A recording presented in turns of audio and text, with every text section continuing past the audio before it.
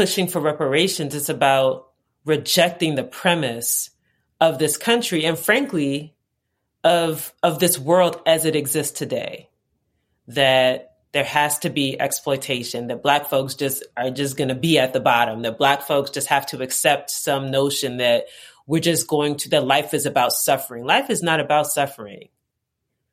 And when we understand that we are entitled to live our full potential, it's a different kind of fight, because you're not fighting from a place of disadvantage in the sense that we can't win.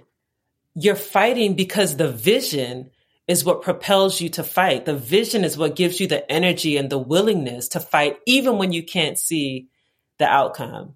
Reparations is about what world would we build, can we build, that reflects the values that we hold, that actually honors our dignity as people. It's a worthwhile fight. And so I think if people, Black folks, and really everybody adopts that mindset, then we'll be able to keep pushing in spite of the challenges that we know are on the road.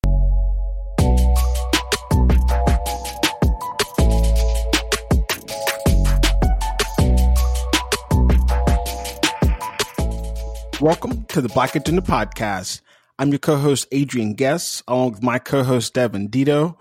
We're back at it, listeners, bringing you a new episode, and the conversation today is about reparations.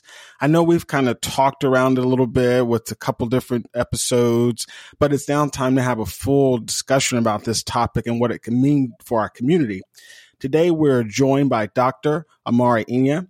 She is the manager of policy and research with the Movement for Black Lives and founder of Global Black.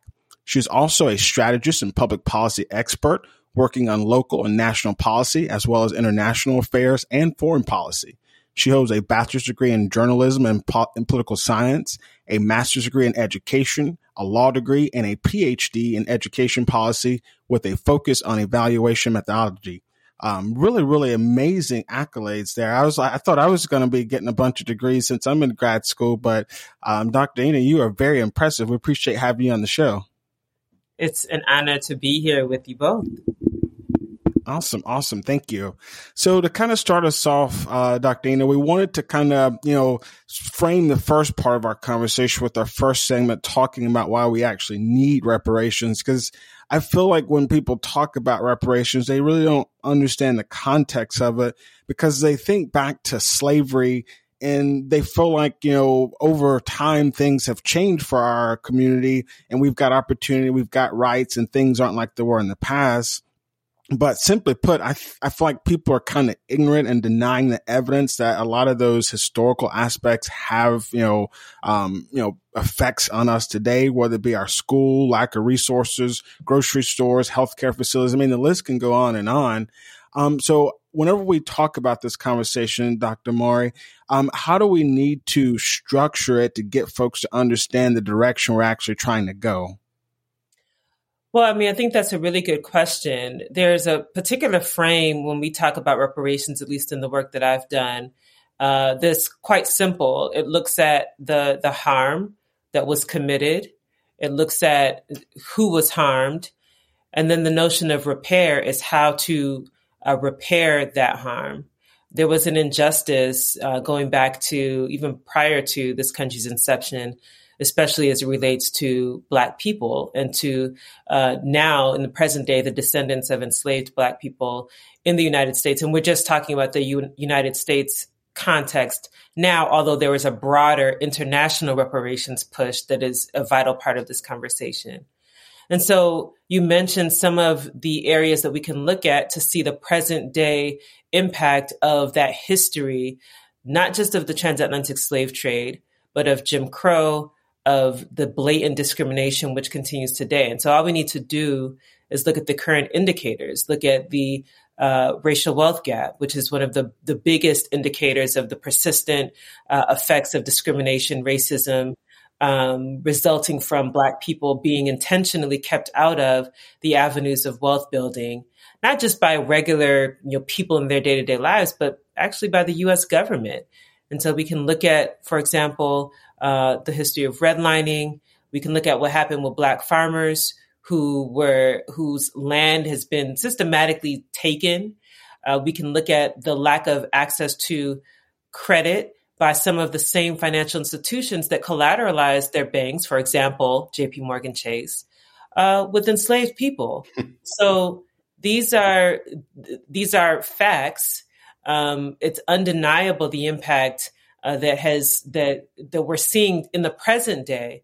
And so the notion of repair and reparatory justice is this question of what can be done and what must be done to repair the harm that started with the transatlantic slave trade and enslaved people being brought here, but it has persisted throughout this country's history, and there has to be reparatory justice. No, I think that's a great way, the correct way to frame the conversation of repairing something, an injustice or a wrong, that we can all look back and prove these things happen. A lot of us experience them, but also generations have experienced these things. And so the conversation surrounding reparations has definitely taken a step forward over the last couple of years. I think even President Obama said during his administration when he got in, reparations was like a non-starter. There was no way in the world we were going to seriously debate reparations in any form. And so here we are in 2022, where you now have cities like Evanston, Illinois, which is now providing reparations, in the form of a housing program for Black residents, and are using the marijuana tax to provide some of that funding.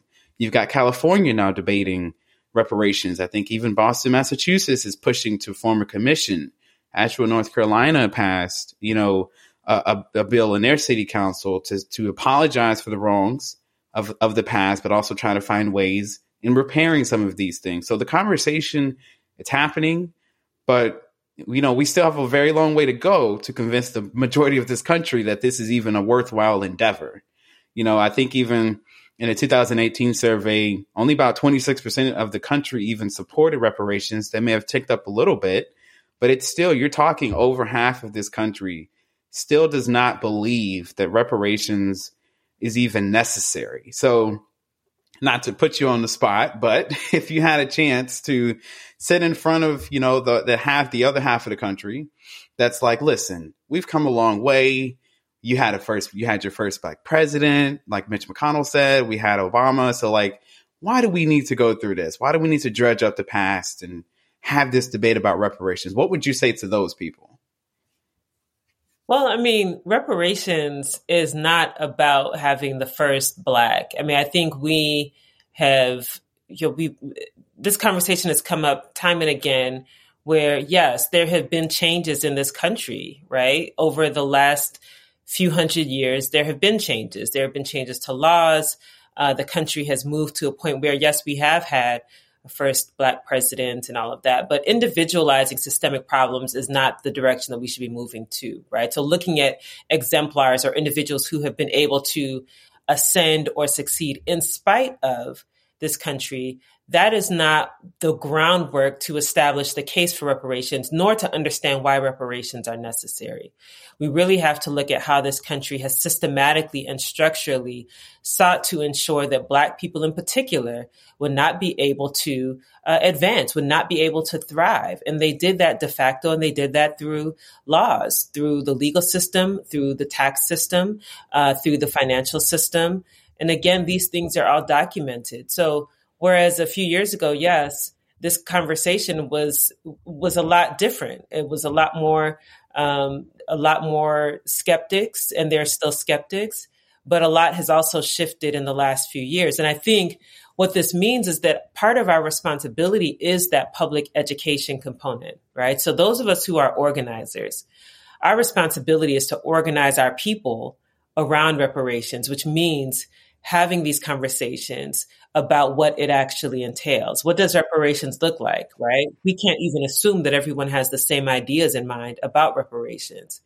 But we have to organize the people. We have to talk to our people about what reparations entails. And then we can think about organizing the broader country, right? Because this is about narrative building. and having a different narrative about reparations that establishes it as a possibility, and not just as a possibility, but as a necessity, as a qualification for justice if we're talking about justice. And that's the process. That's the work that we have to do now to win people's minds, to win their hearts, and really to make plain that this isn't just some, idealistic thing, pie in the sky. There's a track record for reparations. When we look at what happened with Japanese internment, specific reparations were paid to the Japanese that were interned by the United States government. We can even go back to looking at the establishment of the Marshall Plan after the World War. Massive, massive investments directed to rebuilding Europe after the World War. So reparations as a concept is not new or novel. It has been done, and it has been done to redress past harms. And so there's a track record there, and that establishes it as not just something that is impossible, but something that is very possible and quite necessary, really, even for the strength of what the U.S. likes to tout its democracy, but for the strength of that democracy.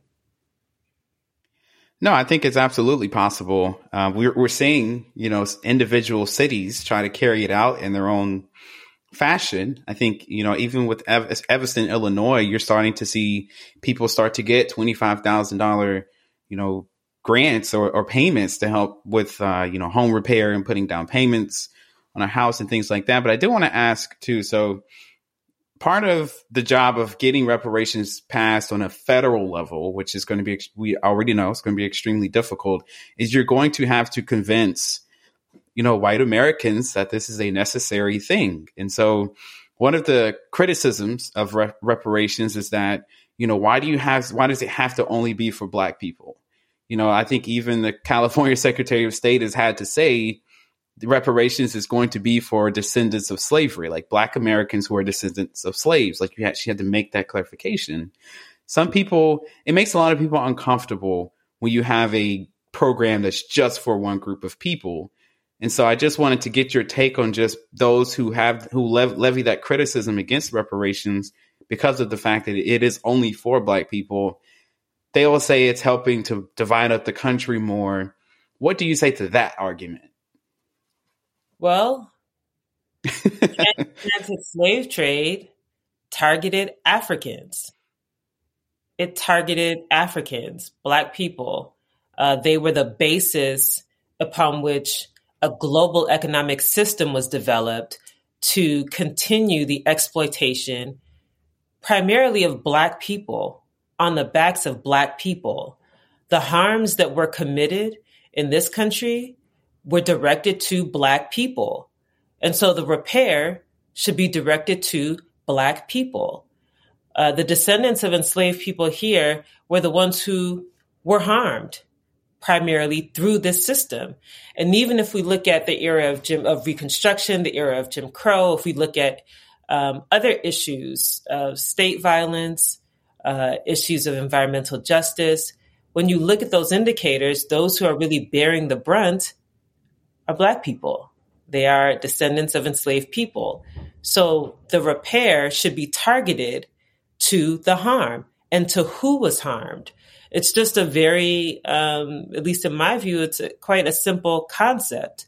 With Japanese internment, it was clear the Japanese were held by force by the U.S. government. The reparations that were paid to the Japanese people went to Japanese people. There wasn't any question about should it be spread across all Americans or all people. And so why would that logic shift now? Because it is because reparations are designed for the descendants of enslaved people, at least reparations in the United States. And so we have to move beyond the notion of discomfort as being a reason why what needs to happen should happen. Of course, they'll be uncomfortable and people will have some discomfort, but for the change that needs to happen and for this to move forward, it's going to require that people sit in that discomfort. I'm sure it was uncomfortable when Black folks were enslaved, right? So, very. So why should we now cast aside that and the legacy of it, plus everything happening up until the present day, because some folks are uncomfortable. And the level of comfort should never be a reason why we do what is right and why we pursue justice. Dr. Enya, you should go talk to Florida Governor Ron DeSantis, cause they're, they've got a lot of white discomfort laws, that they've got on the books right now. So I'll try to make sure we get your episode over to his office, cause he needs to, he needs to hear that message. Cause I completely agree, not to prolong, this segment here, but yes, what you said is so true, because it's like we were hurt for, it wasn't just slavery. I mean, it went on. I mean, it's even persisted to today. I mean, there was reports of redlining in banks. I mean, I think even in last year's news. So, I mean, it's not an old thing that's something that's just eradicated or a historical notion. It's something that's happening today. So listeners, that's why we're having this conversation, because in order for us and our community to have justice, reparations has to be a part of the conversation. So thank you, Dr. Enya, for bringing that in. So what we're going to do, listeners, we're going to take our first break, and we've got plenty more to get into with this episode. So make sure you stick with us. We'll be right back. You have been listening to the Black Agenda Podcast. If you're enjoying the show, let us know by leaving a review on Apple Podcasts or Spotify, and give a few dollars while you're at it. After all, the Black Agenda Podcast is supported by listeners like you. Now let's get back to the show. All right, welcome back, listeners. So we are continuing our conversation with Dr. Amara Enya, who is the Policy and Research Coordinator with the Movement for Black Lives. So first segment, we talked about just the persuasion part of why we even need reparations in the first place. And so for our second segment, we want to kind of shift towards, all right, if we want to do reparations, how do we do it? How does it look? How do we implement it?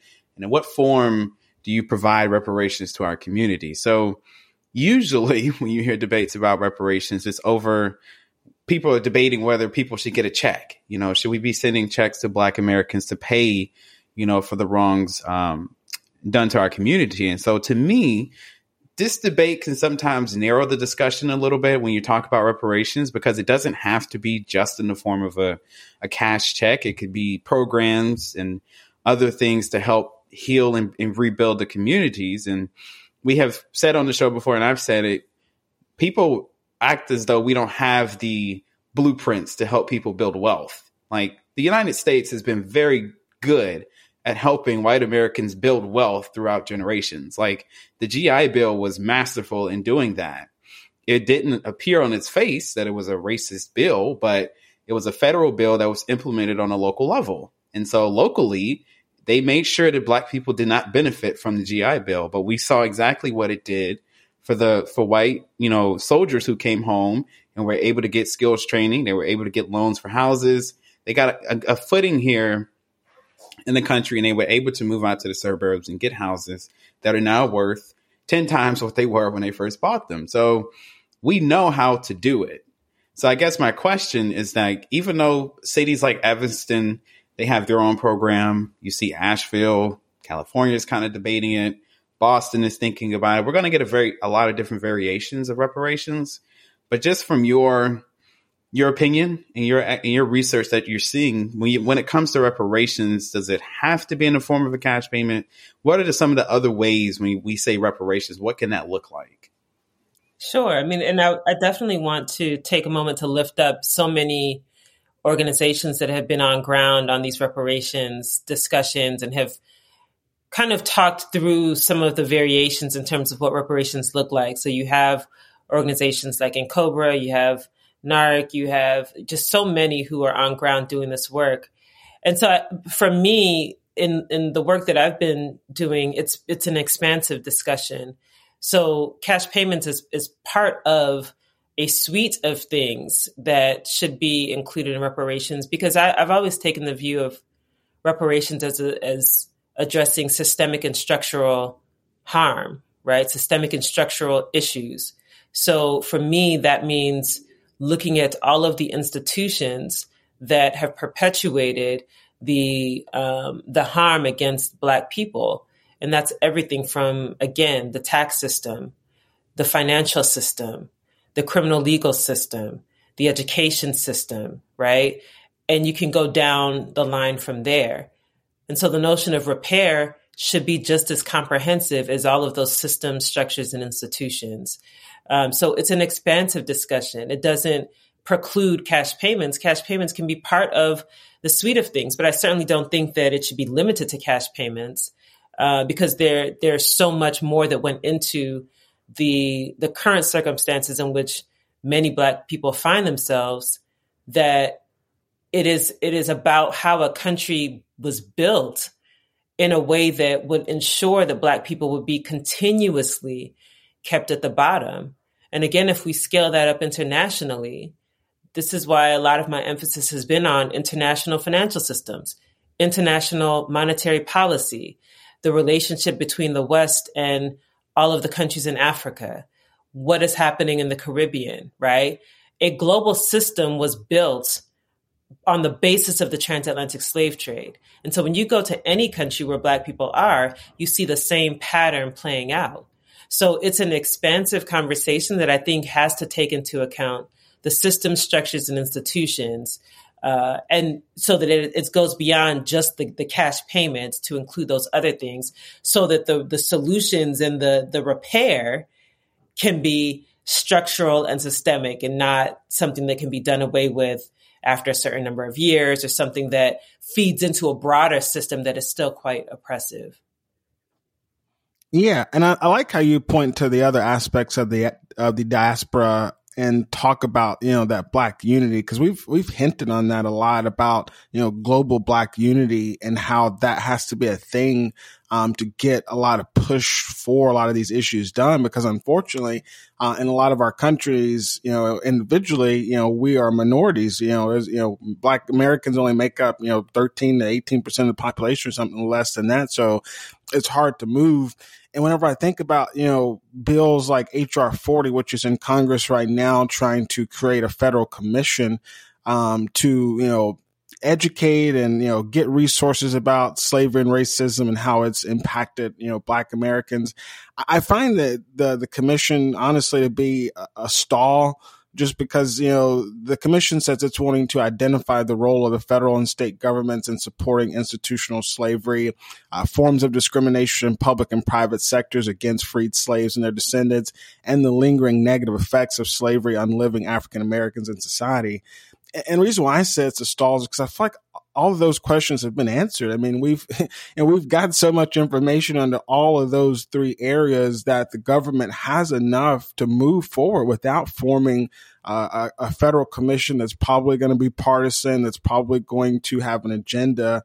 So what do you think is going to really get the federal government to kind of quit stalling and move overall? Because we already have the bits and pieces to lay out an actual plan for reparations. Yeah, I mean, we certainly have the data, right? And so you're absolutely right on that. I think what's important about HR 40 is it's the formality of the federal government acknowledging that this has to happen, that the work needs to happen, and that the data and the research that we already have can now and must now be operationalized into a plan for reparations, right? So just getting HR 40 passed, I think is it's a big step. I think it's important. And there are so many groups who, have really come together to really push HR 40 to where it is now. More than a couple hundred signers in Congress that have signed on. There's a current strategy to really put pressure on the Biden administration to let this legislation move forward. I think those are all of the right moves.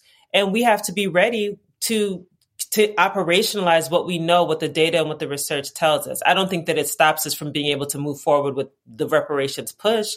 I certainly don't think that we have to wait for the legislative green light to continue to do what we're doing. But let that process move forward, because it all contributes to the momentum of this moment that we're in, which is the fact that reparations and discussions and the push for reparations is not going anywhere anytime soon. And that means that the federal government will have to do what the needful, because it's not going away. So the best thing they could do is just pass HR 40, let that move forward, and actually start to put together. We actually have the operational plan for what reparations could look like, and let's start putting it into action. I think that's, that to me, that's that's what makes sense from a federal standpoint. And yeah, just to move that process forward and keep the momentum going. I hope that we can, do that. Sometimes I'm a very optimistic person, but, I'm a little iffy on the way our Congress is operating now, because it seems like there's a lot of people, even in the Democratic Party, who don't feel like these issues are something that the party should really be like bread and butter issues. There, I think our president, yes, we need to put some heat on him, but it's like, these issues were nothing that he really campaigned on. It's not really been anything in his record. Like Joe Biden's a champion for reparations. And I mean, I think he has been a champion for restorative justice. And there's a lot of Democrats like Nancy Pelosi and Chuck Schumer who have done that. But it's almost like the energy or the fuel for a lot of these issues have just kind of died out. It's almost like the Republican opposition has just been kind of like a wet towel on the flame and just put everything out. So I'm going to let you be hopeful and make sure that we can get that across the table, because sometimes Congress just drains all your energy out of you. But what we'll do, go ahead. No, they can certainly do that, but I think that there are key pressure points that we can take advantage of, particularly because the midterms are coming up. There was a lot of rhetoric around at this last election, and I think it was unfortunate that most of the campaigning was centered on being anti-Trump as opposed to what the administration would actually do for people. And so we heard a lot of rhetoric around what Black people being responsible for Biden winning, and President Biden would have Black people's backs. And then we look at, fast forward till today, and, when you start to assess the track record, it's lacking in many instances. And so we know that midterms are coming up. We know that the Democrats are, it's less and less feasible for them to continue to ignore Black people and to use elections as a time to try to yell at everyone to come out and vote for them when they have not delivered.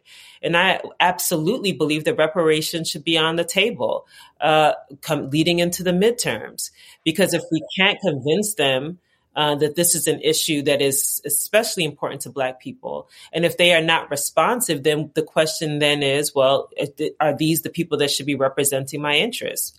Who's representing our interests? And then voting for those people that are actually representing our interests. So there's an opportunity to leverage that I think we should certainly take full advantage of.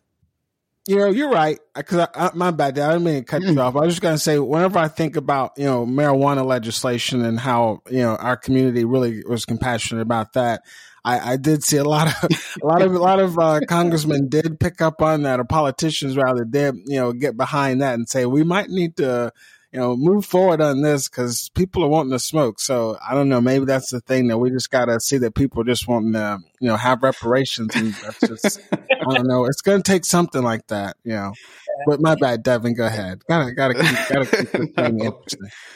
No, I think that was a great point. And I was only going to say, what I hope doesn't happen is as reparations makes its way into the political mainstream, that it doesn't get, mischaracterized as special attention paid just to Black people. And this is why you shouldn't vote for it or vote for a politician who supports it. Like, reparations not only will help heal the Black community, but it'll just help heal the country as a whole, as far as just relations between Black, white people, Hispanics, and just finally having an acknowledgement of the things that Black people have gone through. Because, psychologically, us having to keep asking for certain things over and over and over again, it can make you feel sort of like crazy when people don't acknowledge that these things have happened to you.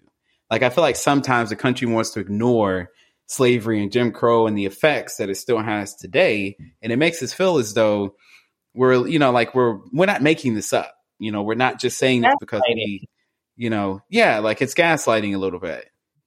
Yeah, absolutely. And I'm really glad that you brought up the notion of healing. I have the privilege of working with a cohort of organizations from around the country on reparations and racial healing. And it includes people like Dr. Joy DeGruy, who have been really working in that space of healing, psychologically healing from harm at the individual and at the community level. And it is absolutely necessary for healing. When we talk about justice, the healing component can't be divorced from the justice, right? Because the whole idea of repair is to restore, to make whole. It acknowledges that the harm the harm is still there.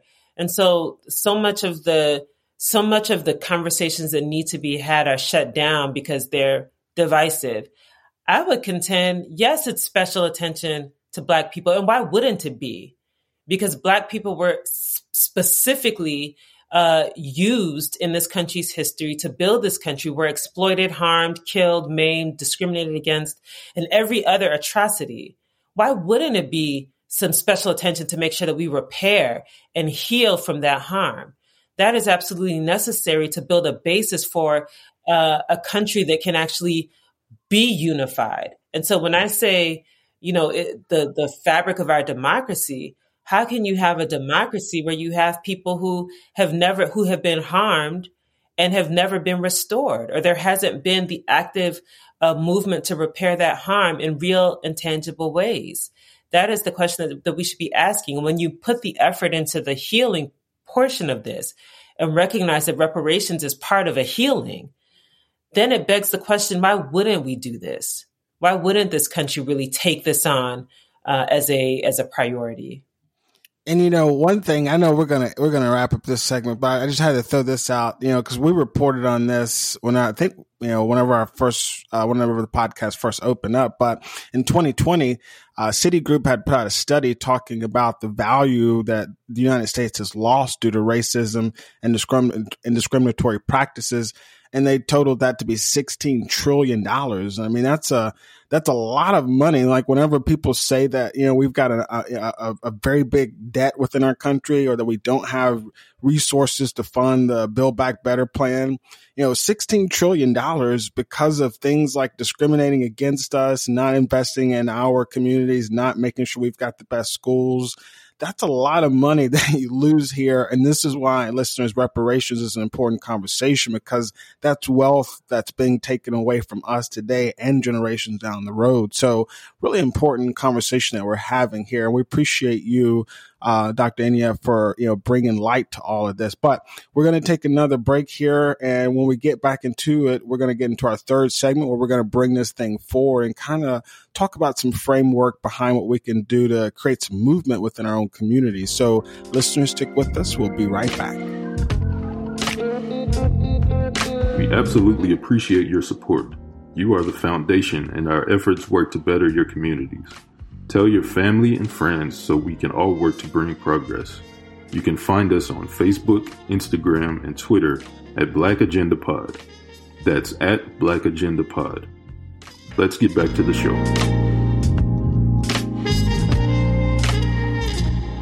All right, listeners, let's get back into it here. Our third segment. Remember, we're joined today by Dr. Maura Enya, Policy and Research Coordinator with the Movement for Black Lives. And our conversation with the third segment, we always like to move things forward, give us something, some actionable items or whatever. And when I was thinking about my question, I was thinking about, what with the, white Americans who are listening to this episode, how are they going to be thinking about this? And, one thing that I thought about was that, when I taught financial literacy, I understood that oftentimes minority communities didn't always understand financial literacy. There was a part that, was a little bit of responsibility on them to kind of grasp that. And I think giving people direct payments, that might not be the most effective, because if they don't have good financial literacy skills, they might not know how to use it. Or I would think back to some communities who have expanded free college and different things like that, but that's not an incentive enough for people to enroll. So there might be some people who are out there who are saying, well, what if we do all these things? What if we create elements of business loans and we're not equipped to go take advantage of those? what do we right now as a community need to make sure that we're taking advantage of to position ourselves to best take advantage of these various forms of reparations? Because if we do get them and we don't know how to use them because they're not direct cash payments, it's not going to really fully benefit us. That's a really good question. It's an excellent question because it brings to the forefront what is meant when we talk about reparations, right? So reparations is not, at least, I mean, there are many different categorizations and characterizations of it, but we have to be careful that it is not just a program that, say, a bank implements that at the end of the day really is just beneficial to the bank, right? So we saw I believe it was last year, 2020, where several financial institutions got together and said, we recognize that our lending has been atrocious. And so we're going to create these programs to make sure that Black people get access to capital for businesses, homes, et cetera. When you look into the fine print, and that's for those who even had an actual plan beyond the statement that they put out, you might find that these programs are still designed to enrich the bank and to build their bottom line, and that the impact of the programs on Black people perhaps would be marginal. So the question is, for how we prepare ourselves, it's really, how are these systems and institutions going to make the necessary adjustments to ensure that Black people have an opportunity to participate? And so what this looks like is, how is credit assessed for Black people? Right. So we know that Black people have been systematically kept out of getting loans for businesses, getting loans for their homes, for their cars, and the like. And so that, plus all of the other attendant factors in society, means that they're less likely to have the kind of credit score that banks use when they're doing a risk assessment for a potential homeowner or a potential business owner who wants a loan. So instead of putting the onus just on Black people to try to figure out how in this current system they can magically come up with the 800 or the 750 credit score, the question should be, how will banks change their risk assessment strategies and processes to make sure that Black folks are not going to be kept out because they don't have the 750 or the 800 credit score? Right. And so now we can look at, what role do community development financial institutions play in that framework? CDFIs have often stepped into the gap to do the lending that major banks and Wall Street banks have refused to do. That's because they have a different assessment of risk. They're targeting communities that have been ignored by these banks and these other financial institutions. So Black folks definitely have to be prepared and do what we can within this current system. But the onus really is on the institutions and these systems, and really the institutions within these systems, to make the necessary changes and to remove the barriers that have kept Black people out. So if we know that Black farmers were not able to access loans, they were not getting loans to be able to buy equipment or to be able to even keep their land, then we have to look at what role the U.S. Department of Agriculture played in that, and not put the emphasis on what the Black farmers need to do now to try to get loans from the USDA, when they've done, in many instances, did everything. They were prepared. They had their paperwork in order, but the institution was not willing to accept these Black people as credible to be able to lend money to, right? Same thing in housing. I mean, Black folks pulled their documents together before the 2008 housing crisis, and then they were the recipients of predatory loans. That's not necessarily on them, although a lot of it was characterized as Black people should have just not got those predatory loans. But look at the institutions. What things could they and should they have done differently? So I think it's really important for us, because Black folks are always navigating a system that is designed to make sure that they cannot advance in this society. And so the bulk of the attention and the onus actually falls on the institutions that are within the institutions and structures in these systems that have to make the necessary changes to remove those barriers, and on the federal government to remove those barriers, as opposed to what we should do. A lot of financial literacy conversations are like, if you just budget better, everything will be okay. And I'm like, well, shoot, If I had $500 extra, I would be so good, but I don't, right? So we're so creative. We are so creative with what we're able to do.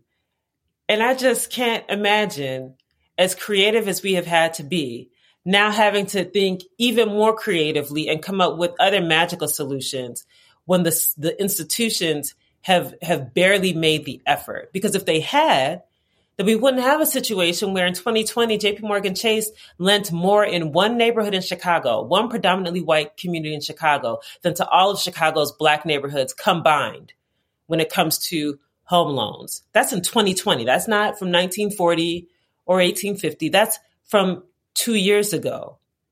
So all that they knew they should have done and all of this time they've not done.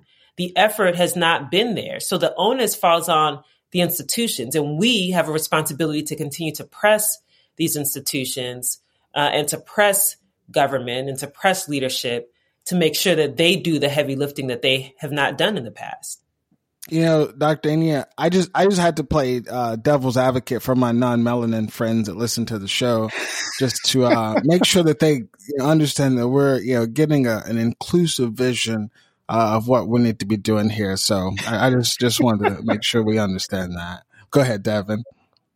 No, but that's a great point though, because I even in getting ready for the episode, I listened to some interviews with people, and there was an economist, I don't know his name, but his argument against reparations was just what you said, as far as Adrian, as far as, okay, yes, what if we get reparations? But if you don't change the underlying core foundation of how the community looks at money and their financial habits and things like that, over the course of time, you will eventually just revert back to the condition you were in before reparations were even given. So I think a lot of people are looking at it from that lens too, of like, well, we could give them cash checks, but that doesn't mean they're going to know what to do with it, I have to challenge this economist. Again, there are a few who have that mindset. Mm-hmm. Because this is the same mindset when we think about low-income folks across the board and the notion of them getting any additional income. And this is an important conversation because across the country now we have pushes for universal basic income or guaranteed basic income. And they get the same kind of pushback. Well, if you give them that money, they're going to buy drugs and alcohol. They're going to buy too much chicken, Jordans or something. Exactly. And the research has borne out that when people who lower income folks get that additional money, they're using it to buy necessities, to buy groceries, to pay bills, to pay rent, right? We haven't even touched on the insane cost of housing. That's what they actually use the money on. And yet there's this persistent narrative that somehow if you give people what they need, which is more money in their pockets, that they're going to, start doing all kinds of things outside of meeting their basic needs. And that it's a falsehood. It's a myth. The research says otherwise. So the same, I think, carries over. When low-income folks get more money in their hands, they actually spend it on the things that they need. And if you look, the economic model of this country it relies on spending, for better or worse. It relies on people spending, consuming. And what we found is that when people have that money in their pocket, they're going to spend, and they're going to spend on the things that they need. This was the whole rationale for the stimulus, both back with President Obama and the most recent at the onset of the pandemic. And so any economist or any layperson who uses the argument that reparations is, if you don't change the mindset, then it's not going to be spent. Well, first of all, who told you what these people should be spending their money on? Number one, why should you be telling them what they should be spending their money on? Right? That's one. Two, they're relying on a narrow definition or narrow understanding of reparations as simply the cash payments. Because my third point is when the institutions and the structures are doing the heavy lifting that they need to do, then it becomes less important what happens with the money, because the institutions are now set up to where people can actually, and Black people in particular, can actually thrive in this country. I completely agree. And I think the pandemic proved that people know what to do with their money. When they got extra money, savings went up, debt went down because people were paying their debt off. Like, people know what to do with it.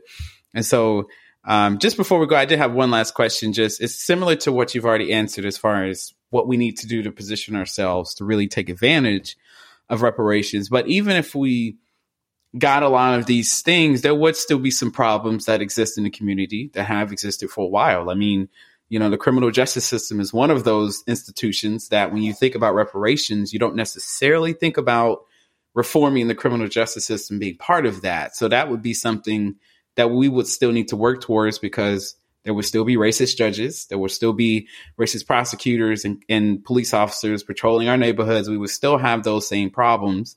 We would still have a need for Black teachers and administrators and counselors. And we would still also need, I think, a mindset change towards how we support our Black businesses. We all know that the Black dollar does not circulate as long as it does in other communities. So that's something we would still need to work on. And gerrymandering will still be there and be used as a tool to limit our voting power. And so reparations would help us a lot, individually and institutionally, if we had those institutional reforms. But for those other problems, like the criminal justice system and gerrymandering and things like that, would reparations help? How should we look at those problems when thinking about reparations?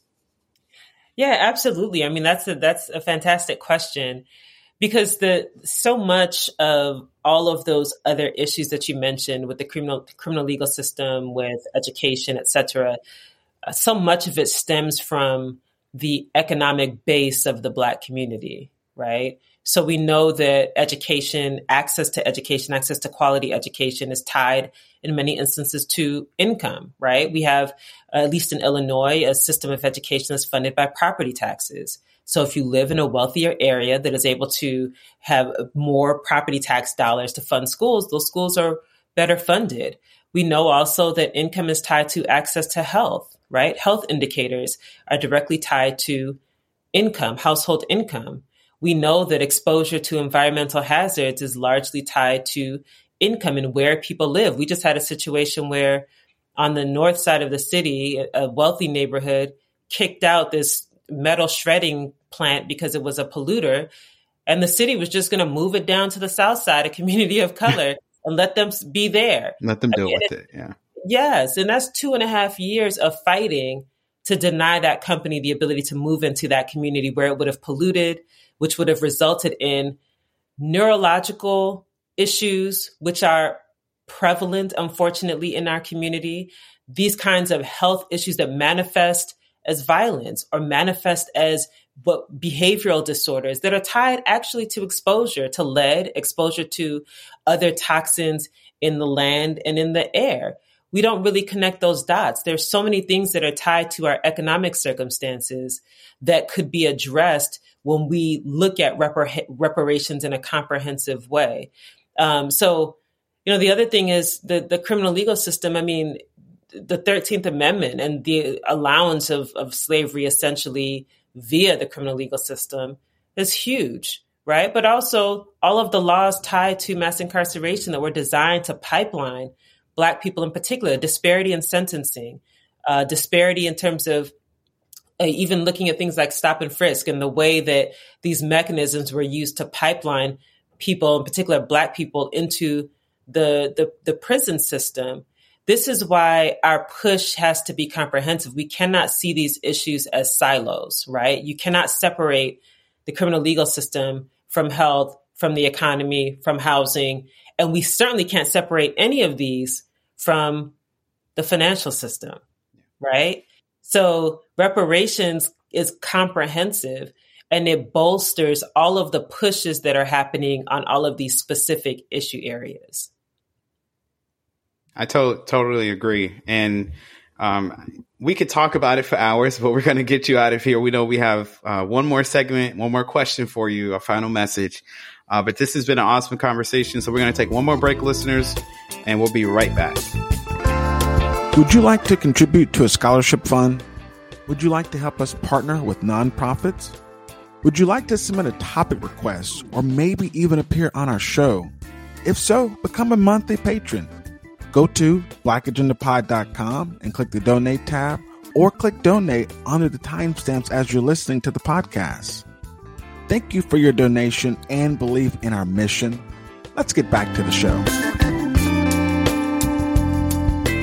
All right, listeners, welcome back. Let's get into our final message. Remember, we've been joined today by Dr. Mara Enya, Policy and Research Coordinator with the Movement for Black Lives. And to kind of set the stage off for your final message, I was thinking about, the fact that right now we don't have like colored only signs and stuff directing our people. But in a way, I still feel like we are still in a lot of those same lanes where we're being directed to mediocre services and unequal outlook on life and opportunity. And that divide persists because, we had 360 or over 360 organizations this month wrote a letter to Congress urging them to move forward on HR 40 that we were talking about. And, it's Black History Month, so I've been thinking and reflecting on, Dr. Martin Luther King. And during one of his speeches, he was talking about, I've seen the promised land. He said, I might not get there with you, but I want you to know tonight that we as a people will get to the promised land. So for your final message, Dr. Enya, can you remind us how reparations fits into this promised land vision, and what can Black Americans do on a personal level to join the cause? Absolutely. I think the work that we do, and at least the work that I do and I try to do, is about making the impossible possible. It's about rejecting the messaging and rejecting the notion that we have always been given about the scope of our potential and what it means to live a fully actualized life. When we understand that we actually don't have to accept the current framework, that is where we can then actualize our power. That's a place of power. And so this notion of pushing for reparations is about rejecting the premise of this country and, frankly, of this world as it exists today, that there has to be exploitation, that Black folks are just going to be at the bottom, that Black folks just have to accept some notion that that life is about suffering. Life is not about suffering. And when we understand that we are entitled to live our full potential, it's a different kind of fight, because you're not fighting from a place of disadvantage in the sense that we can't win. You're fighting because the vision is what propels you to fight. The vision is what gives you the energy and the willingness to fight, even when you can't see the outcome. As Dr. King said, even knowing that he may not get there, right? Where is there? But he doesn't have to. He didn't have to. We don't have to. We just have to be committed to the fight, that our vision for a world that reflects our values is worth that fight. And so seeing reparations in that frame as about world building, reparations is about what world would we build, can we build, that reflects the values that we hold, that actually honors our dignity as people. It's a worthwhile fight. And so I think if people, Black folks, and really everybody adopts that mindset, then we'll be able to keep pushing in spite of the challenges that we know are on the road. And so that's just what I encourage people to do. That's my motivation, and hopefully it can help galvanize people to stay in the fight. And if they're not already in the fight, to get in the fight. I definitely think I would say I appreciate your message there at the end. This went from being for a lot of people unbelievable, impossible, pie in the sky, you name it. It was not something that people really thought was going to ever happen, especially in this country. Never. But here we are in 2022. We have cities that are forking ahead and passing their own reparations plans. And we have HR 40, which has over 140 members of Congress signed on. I mean, those things are unthinkable in such a short amount of time. So we have made progress. It doesn't mean we're going to get exactly what we want in the end. But at the very least, we're having these conversations and talking about real, tangible things that could happen because they are finally playing out in the real world. So I appreciate your message there. And just for the listeners too, don't get caught up in this conversation about reparations having to be checks. We always jump to step 10 and want to argue about, well, should people get checks? Like, no, let's just agree on step 1, which is that reparations are necessary in the first place. Yeah. That's the better place to have the conversation, because we skip over that to how it should look versus starting as far as like, was there a wrong done? Yes, there was. Should there be repair and healing? Yes. How should it look? That's how your conversations and discussions should start when you talk about reparations with your friends or family or coworkers or anybody. So hopefully take this discussion, use Dr. Inga's, insight and expertise as far as how it should look, why we need it. And hopefully that'll convince that other 70+% of people who don't support it currently, they can maybe listen to this conversation and debate with other people and understand that there's a very real need and a wrong that needs to be righted, and reparations can get us there. So awesome conversation, Dr. Inya. And thank you, for coming on the show with us. Thank you so much. I really enjoyed it. Yeah, absolutely. The only thing I was going to say, our listeners don't get the privilege of getting to see you, but I was just thinking, as I was watching your face through your answer, I was like, wow, you're super thoughtful. I was like, I hope law school is able to do that for me. Cause you put that together so masterfully. It was like, it was like watching someone paint or something. It was very nice. I like that. But in all seriousness, really, really great conversation. I thoroughly enjoyed it. I know our listeners will be able to pick apart a lot of stuff. But before we let you go, we need to make sure our listeners can know how to follow your work and the work of the Movement for Black Lives, if you don't mind letting us know. Absolutely. So I am on all of the platforms at Amara Enya. So very simple. And M4BL, folks can follow M4BL on IG, Twitter, Facebook at Movement for Black Lives. We also have m4bl.org. So folks can check out our expansive, we have a whole policy platform that covers everything that we talked about. We also have a reparations working group that is mobilizing folks around the country, organizations around the country with the reparations agenda. And we have actions and things planned for 2022. So folks can check out m4bl.org and then hit us up on all of the platforms and hopefully get plugged in. Awesome. Absolutely. Yeah. Go ahead, Adrian. You got it. We're good. I was just going to say, absolutely, folks. Make sure you pay attention to that, because we didn't, before this episode, I didn't realize how many organizations were actually working in the fight for reparations. But I mean, there are a lot of organizations, national and international, that are working for this. So that is awesome that you all are doing that. Listeners, make sure you keep in the loop with them. What we're going to do, we got to give one more break just so Devin and I can come back and do our ending, but we're going to say goodbye to our guests. Remember, we've had Dr. Mara Inya. She is the policy and research coordinator with the Movement for Black Lives. Amazing person, great to talk to. We appreciate her being on the show. And like I said, listeners, your last break, and we'll be right back. Thank you for listening to the Black Agenda podcast. We appreciate your support, and we ask that you like, share, and follow us on social media. You can find us on Facebook, IG, and Twitter at Black Agenda Pod. That's at Black Agenda Pod. Let's get back to the show. All right, welcome back, listeners. So let's go ahead and wrap up the show and get you out of here. So first up, you can look forward to hearing me and Adrian again this Saturday. That'll be February the 26th. We'll be bringing you weekly roundup number 6. That's our opportunity to bring you all the news from the past week. So make sure you tune in this Saturday to hear us bring it all to you. You get a nice, neat package here on the Black Agenda podcast. And again, that's going to be weekly roundup number 6 coming to you on Saturday, February 26th. We'll have funny news, business, politics, you name it. And you get us, get our commentary on what's happening in the world around you. So make sure you tune in on Saturday. So after that, our next regular episode is coming to you next Tuesday, March 1st. It's going to be another great one. So make sure you tune in for another fantastic guest and another fantastic conversation. That's just how we do it here at the Black Agenda.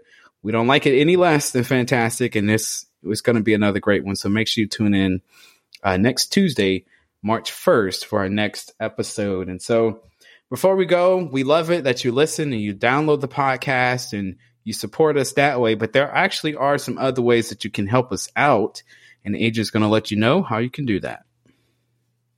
Absolutely, listeners. We'd appreciate any and everything you do to help us, and donations. That's one thing that we really would appreciate, because we're trying to do something great here. We're trying to do something where it's beyond just podcasting. It goes beyond just bringing you news articles, goes beyond posting on social media. A lot of things that we talked about with Dr. Inya, it takes money to do these things. I mean, we talked about money through reparations even. I mean, it takes a lot to create a movement for Black lives that she was talking about. So we're wanting to be a part of that fight. We're wanting to join the cause, and we want to do that with you. So all you got to do is go to our website, blackagendapod.com, and click the donate tab. Or as you're listening, scroll down through the timestamps. There's a donate tab right there that you can click on. Both of them are going to get you to the same place where you can donate through our Patreon portal. When you donate to us, you actually get stuff in return, and you can even get merchandise. So like I said, blackagendapod.com, click the donate tab, or in the timestamps, click on donate. Then the other thing that we always like to make sure that we mention is our charity of the month. And for the month of February, we have been talking about the Equal Justice Initiative. The Equal Justice Initiative is committed to ending mass incarceration and excessive punishment in the United States. They're challenging racial and economic injustice and protecting basic human rights for the most vulnerable people in American society. They're a private 501c3 nonprofit organization that provides legal representation to people who have been illegally convicted, unfairly sentenced, or abused in state jails and prisons. They challenge the death penalty and excessive punishment, and even provide reentry assistance to formerly incarcerated people. So a really cool organization. Make sure you check them out. But like I said, go to our website first. Make sure you check out all the things that we're doing, and make sure you click that donate tab. Absolutely. Make sure you click that donate tab. Help us out here so that you can get more conversations like what you had today, featuring Dr. Amara Inya, who is awesome, as you heard her expertise surrounding reparations, but also about a lot of different things. She actually did run for mayor of Chicago, so you should definitely check out some of her work and what she's doing with the movement for Black lives, and just check out the movement for Black lives as a whole. They're doing some awesome things in the community. And so we want to thank them and Dr. Amara Inya for being available today. And we want to thank you, our listeners, for tuning in and supporting us as you always do. Make sure you're following us on social media. You can find us on Facebook, Twitter, and Instagram. Our handle is at Black Agenda Pod. And again, our handle is at Black Agenda Pod. So follow us on social media, but also new this season, you can actually start reading some of the things we're talking about here. And that's because we've now launched a news section of our website. So if you go to blackagendapod.com/news, you'll find a series of articles that have been written by some really, really talented interns that we have now had added to the Black Agenda team. And so make sure you check out blackagendapod.com/news. That way you can take in some of the news that we're talking about, not just by listening to it, but you can also read it on our website. So make sure you check that out. We have some really, really great interns who are, writing some really good articles. So read it, make a comment, and tell them how great of a job they're doing. Or maybe there's some things you would like to see. So again, blackagendapod.com/news. Find us on social media at blackagendapod.com is our handle. So until this upcoming Saturday, we hope you enjoy the rest of the week, and we'll catch you next time.